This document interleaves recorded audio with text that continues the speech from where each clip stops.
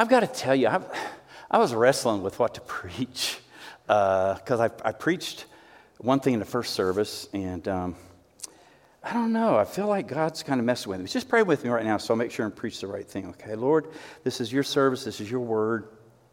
And I really want to say what you need to say today. I don't know if I'll ever be back in Xenia again, and so I want to make sure I do this right. And Lord, I ask this because of you. Amen. Oh, me. So, yeah, I'm going to do this. I didn't really prepare this, but I feel like I need to share this. It's from Matthew chapter 20. The tech people are going to kill me because they worked really hard to get my thing together. But Matthew chapter 20, and if I could, I would read 16 verses, but I'm not going to do that. And hopefully my memory's good enough that I can recall it. But the 16th verse, Matthew chapter 20, verse 16, is so intriguing to me. It's so like rebellious, so counterculture to me. It's Matthew chapter 16, or chapter 20, verse 16. And it's Jesus speaking. I know because they use red ink. And look what it says in my Bible. I don't know about yours. So the last will be first, and the first will be last.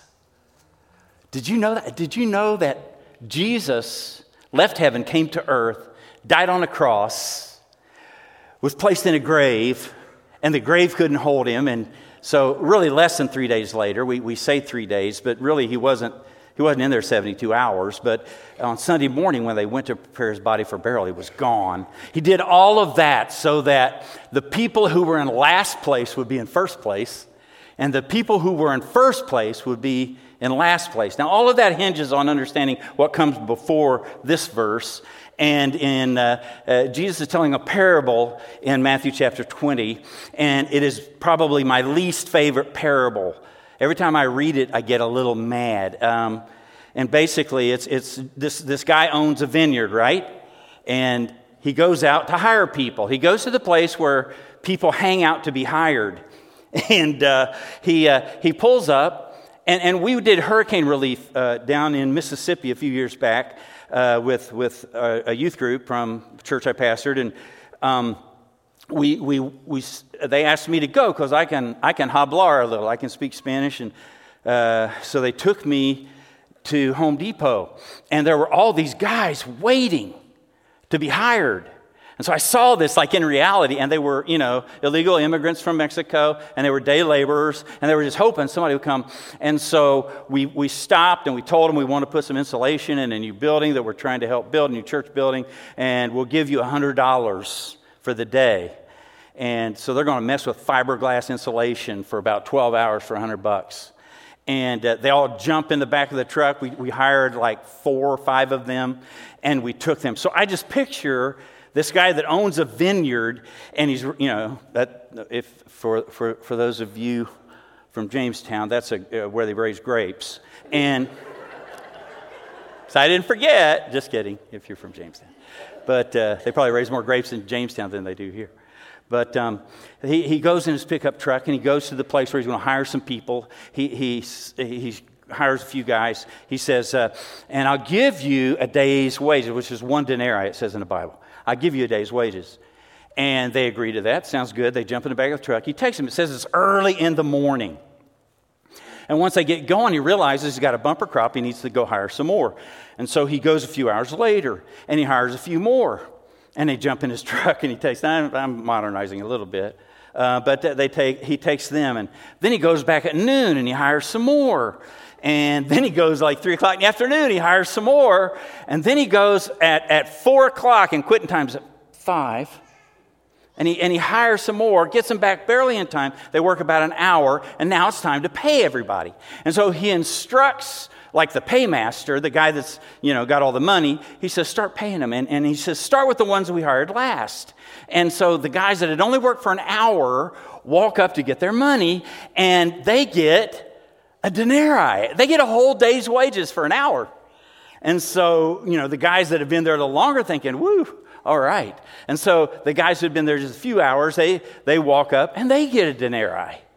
And then the guys that have been there a little longer, they walk up, they get a denarii. And then finally down to the guys who had come early in the morning. The sun was just coming up. They worked all day long. And he brings them up to the window, and they get paid the same as the guys that worked only an hour. And so they had a union meeting. They called the union together, and they had a discussion. They elect a representative who has to go to the owner of the vineyard and who has to ask him this question. He says, this is unfair. We worked all day long. We bore the burden through the heat of the day, and you're paying us the same as you paid those guys. They didn't even break a sweat. They only worked an hour. Look at all the grapes we gathered. They only gathered this many grapes. You owe us more money. And here's what Jesus has the owner of the vineyard, who always represents God, right? This represents God. And the owner of the vineyard says to them, didn't we have an agreement? Didn't you say you would work for a denarii? And isn't that what I paid you? So don't I have a right to do what I want with my money? And then Jesus says that the last are going to be first and the first are going to be last. And that just ticks me off. Because I've been in church all my life. And, I would hope that I've scored some points with God. I've given lots of money, and instead of vacations, I went on working witness trips.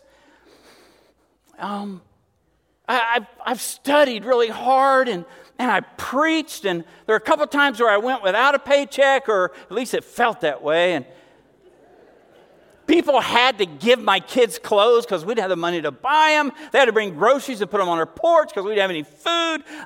There have been some tough times. And God, if you're going to tell me that some Johnny-come-lately who just jumps in at the end of the thing and starts up his little church across the way, and he's going to get everything that I get, that's just not fair. I've been a Nazarene for a long time. I've heard it. I could tell you about sacrificing to help furnish this room, and I could tell you about names I wrote on the concrete under this carpet of people that need to be saved. I could tell you about when we were going to build that building across the street. And it's one of my favorite stories where me and Joe Bowman are going over. I'm just talking away, and he's behind me. And I jump over the trench where they're going to pour the foundation. And I'm still talking, and I look, and Joe's not there. And he didn't see the trench, and he's down in a hole. And I had to stop and pull him out of the hole. And, that building wouldn't be there if it wasn't for me, daggone it, And so you're telling me that Mark Atherton can come into this church. Daggone it. And some of you know what I'm talking about. You've been around here a long time. How dare them not do hymns? How dare them, just a hymn every once in a while. Throw me a bone. Do something. I've been here a long time. I paid the way. I've made things happen. And come on. I remember my dad, godly man, lovely man, but I remember how mad he was when they brought a pool table into the youth room. I remember this was a live or die, and I remember searching the scriptures for pool table. I couldn't find it anywhere.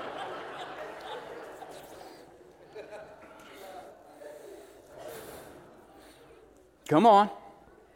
And we've borne the burden in the heat of the day, and we gathered lots more grapes than they have. How dare you? And then God says, don't I have a right to bless who I want, the way I want, how I want? I don't think he's saying that your work doesn't matter. I'm just saying that his grace matters more. See, that's what this is about. This is about grace, and this first being last and this last being first seems so weird to us because our whole world is characterized by ungrace. Ungrace. You got to earn it, baby. You got to pull yourself up by your bootstraps. You got to make your own way. Nobody owes you a living. And in this world of ungrace, where if you work really hard, you'll get a scholarship, right? If you're really a good athlete, you'll get a scholarship. You might get an academic scholarship if you work really hard. You got to earn your way. And if you work really hard at your job, you will move up, you'll be promoted, you'll get paid more, you'll make a bonus. You'll get a bonus. I mean, that's a bonus. You work harder, but you deserve the bonus because you earned the bonus because you worked harder than anybody else, and you get rewarded for working harder. And Jesus says the first will be last, and the last will be first. What? What's he talking about? Why would he say such a ridiculous thing? Because he knew his audience. And the Jews thought they were first.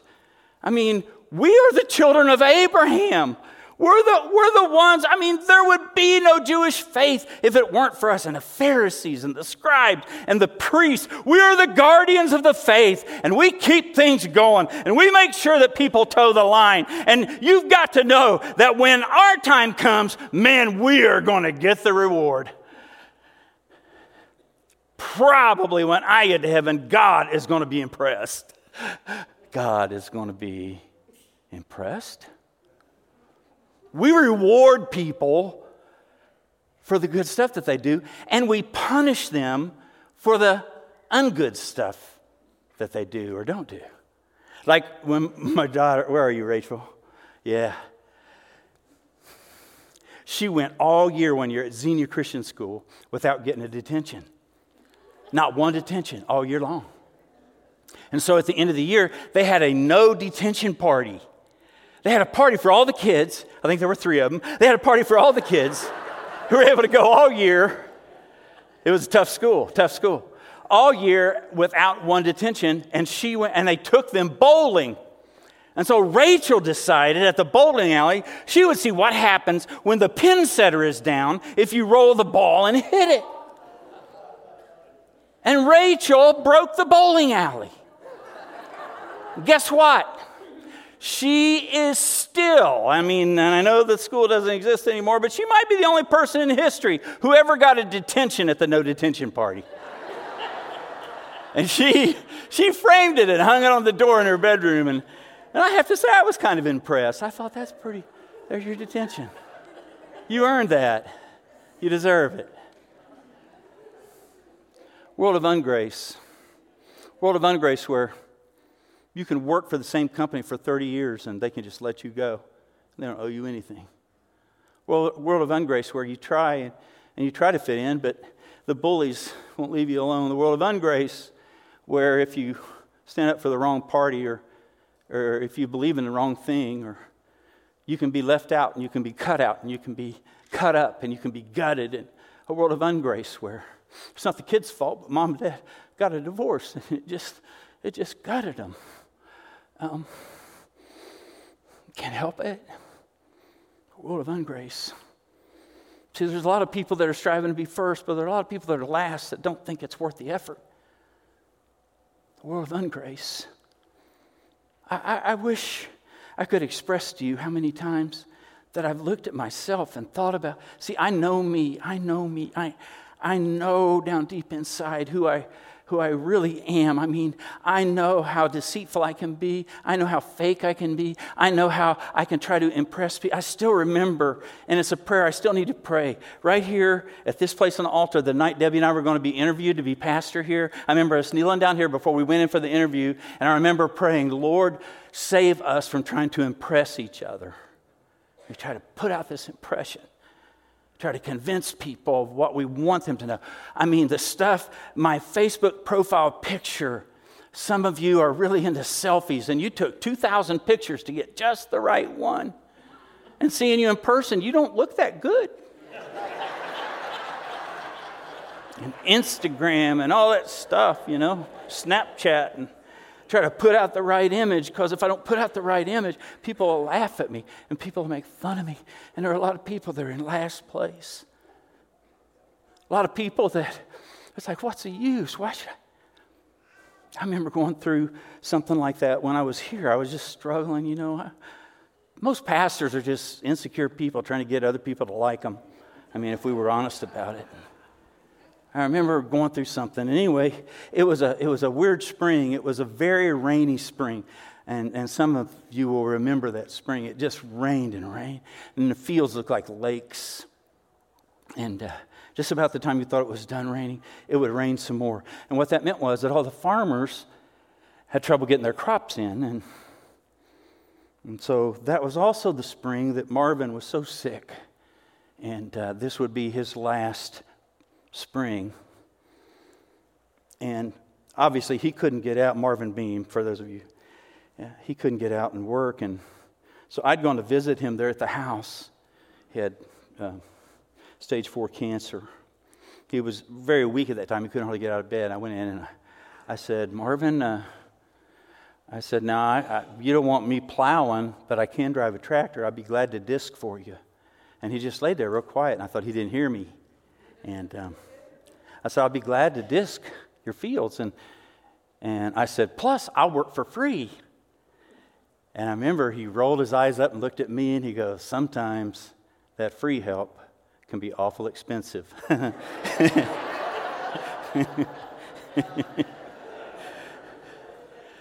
But I felt bad. I felt bad for the farmers, and he had help. He had, some other people that were helping him. And so Paul, my son Paul, he worked for Daryl out on his farm. Saw Daryl at the first service. Paul is our middle boy. We've often wondered if somehow there was a mistake when we picked him up at the hospital, because he's like razor thin, and the rest of us, well, we like to eat.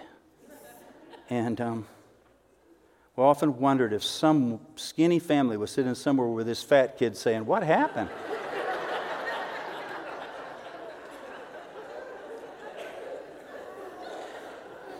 And he worked for Daryl. He drove semis when he was 14, 15, and drove the big combines and all that stuff. And so I knew Daryl, he was trying to get his crop in. And I thought, I'll go out and offer to help. And I offered, he said, yeah, come on out Saturday. And so I got there, and I'm like, I'm wondering which tractor that I'm going to drive. And and I look, and there's Paul. Paul's out in the big Massey that had oscillating drive. It's got 8-foot tires, and he's out there disking, and Daryl is spreading chemicals. So he's basically, as Paul discs, he's spreading chemicals. And I looked, and there wasn't another tractor. I thought, well, I'm going to be going home. I got to get my sermon ready tomorrow anyway. And so Daryl came up, and I walked up to the tractor, and he says, Pastor Mike, I really need you. I said, oh. I thought he was going to leave and wanted me to spray the stuff.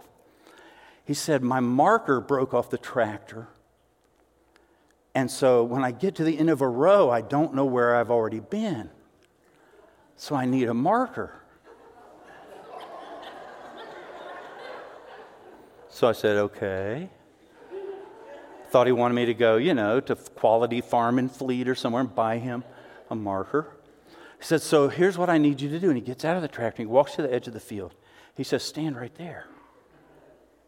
He said, now when I get to the end, walk over 8 steps. And then stand there, and I'll know that I've covered that.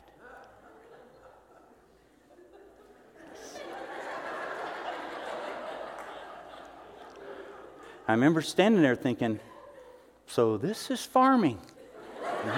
I'm farming right now. I moved down. And Daryl had to reload the sprayer, and he stopped. And so I sat down on a big dirt clod, and I was looking out across the way, and there was Paul disking. And he stopped at the far end of the field.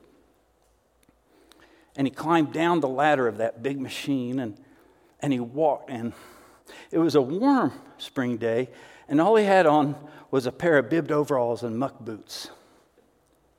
And here he was, this wisp of a boy, and all I could see was a silhouette walking across the way. And all of a sudden, my heart, I can't even express to you, and I thought, that can't be mine. How did I have anything to do with that? And I got to tell you that farming made me cry. I mean, I sat there on that dirt clod and I started crying, just thinking, what a beautiful boy. What an amazing, beautiful boy. And I watched him as he walked, and I don't know what he did. And then as he came back, and I went all day and finished, and I got back in my car, and I was driving back here toward the west, and the sun was shining in my face, and I would like to think it was because the sunlight was so bright in my eyes, but I started to tear up again. I said, thank you, Lord. Thanks for my family. You've been so good to me. I said, and thank you for Paul. What a beautiful boy. And in that moment, I felt like the Lord say, that's how I feel about you.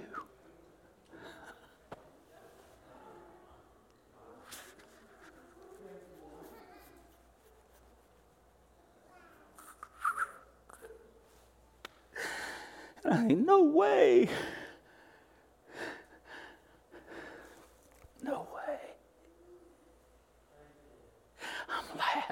I'm last. I'm in last place. There is no way. But you see, when Jesus died on the cross, he died so that losers like me could win.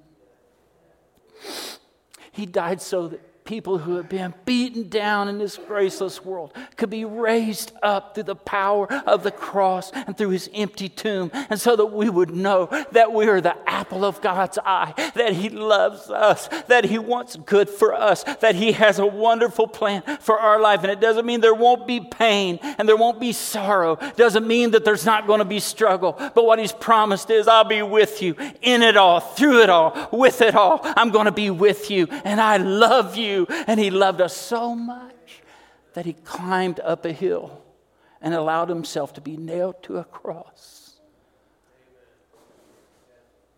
I think the most spiritual thing I ever did, I did in this church. It was during Vacation Bible School. I think it was the most spiritual thing I ever did. I hadn't been here very long, and it was back when pastors wore neckties to mow their grass. It was, you wore suits a lot. And you think I'm kidding, don't you? And I was wearing like this dark suit. I call it my Mariam Barium suit, weddings and funerals. And I was wearing that during Vacation Bible School. And one of the workers came back, and she got Karen. And Karen went in my office and got me, and I was working on huge stuff, big stuff in my suit. And they said, there's a little boy that needs help. I said, oh? A little boy that needs help.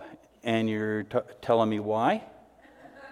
Because he won't come out of the bathroom. He's in the men's room. We don't have any guy teachers. Guys, work with kids. 80% of the people who profess faith in Jesus Christ came to Jesus between the ages of 4 and 14. We'd better invest there. Amen? You don't have to like it. It's true. I went in, and the bathroom smelled awful. And there was a little boy. I could see his feet, and I could see there was excrement on his feet. This little guy had gotten sick at Vacation Bible School, and he went all over himself. Yeah, I know some of you are gagging already. Sorry. But I went in. I said, are you okay? And he just started crying. I said, can I come in? No. I said, well, I have to come in. He was a mess, man. He was crying. And I'm thinking, there's not one teacher that could do this. I wish I could say I was just overwhelmed with all this love. And so I took off my Mariam Barium jacket and rolled up my sleeves, tucked my tie down inside my shirt just in case it swung into something. And I got down on my knees, and I said, we're going to have to take your clothes off. Your mom's bringing you some more. And so I started helping him take his clothes off. And as I did, he just started crying. Man, he was bawling. And I don't know if it was the smell or the kid, but I started crying too. I started crying. And somebody had a towel from somewhere, and I'd gotten it wet. I was wiping him off. And I was just bawling, and he was bawling. And I think that was the most spiritual thing I've ever done. cleaning the filth off a dirty little kid. I still don't know his name. I don't know who he was. Might have been Seabold. I don't remember. No, it wasn't. It wasn't. It wasn't. I just remember that while I was cleaning him up, I didn't know this kid, but all of a sudden, my pity, compassion, whatever it was, and I started loving this kid. Like, I don't know who he is. I just started, because I have had mess all over me. And the Lord, He didn't complain about rolling up His sleeves and cleaning me up. You know, that's the grace. Do you understand how much He loves you? How much He hates the sin that has you addicted and broken and makes you feel horrible every day. And you come to church and you feel like, oh, they're good, but I'm in the last place. But you know what? When Jesus died on the cross, He didn't die to be impressed with somebody's goodness. He is attracted to your badness. He is attracted to your brokenness. He is attracted to your sinfulness. He is attracted to that. And He wants so badly to clean you up. Right? You hear me? He doesn't want that stuff on you. And I think that morning I got a real glimpse of who God really is. I love Morgan Freeman, but I don't think he has any idea who God is, telling the story of God. Because if you don't know Jesus, you don't know God. Jesus said, if you've seen me, you've seen the Father. And Jesus took little children in His arms and blessed them. And He touched lepers. And He forgave a woman who was caught in sexual immorality, committing adultery. And He said, I don't condemn you. Now go and leave your life of sin. Jesus takes the last and puts them first. And often the people who are in first place have to go to the end of the line and wait. Would you bow your heads with me, Jesus? Today, we thank You for Your grace. None of us would be here. We wouldn't have a prayer without Your grace. There would be no hope without Your grace. Thank You, Jesus, that You took the last place in line so I could go up first. Thank You, Jesus, that You went to the cross so that we could live. Thank You, Jesus, that You became guilty so that we could be free. Thank You, Lord. And Lord, I just want to pray right now for anybody in this room who feels like they're in last place, that today they would recognize that they can move to the head of the class. They can move to the front of the line. That they don't have to wait behind other people that seem more holy or better. Lord, You're not impressed with all of our good works and all of that stuff, Lord, because You know how much, no matter how good we are, without Your grace, it's all filthy rags. And Lord, I just pray right now that Your grace would just flood and pour out. We sang about how that our love and our adoration and it would just be poured out at Your feet. Lord, we recognize that at Your feet You poured out Your love for us through the blood that was shed on the cross. And Lord, I pray that if there's anybody in this room that needs forgiven or that needs to know that You love them or care about them, they've been through it, they've been abused, they've been beat up, Lord, I pray for the last and I pray for the first. Sometimes we're the hardest to get through to, but Lord, help us to realize sometimes we got to move to the back so other people can get up front. I pray this in Jesus' name, who said, the first will be last and the last will be first. And we have these tables set up, and some of you might want to come and celebrate what Jesus did to put you in first place through the symbols of His blood and His body. And others of you may want to come and kneel at this altar. I want to tell you, it's a grace place. It's a grace place. It's a place where you can kneel at His feet, and no matter what you have going on in your life, or no matter what is on you, He wants to cleanse you and to love you. And let's celebrate that today. God bless you.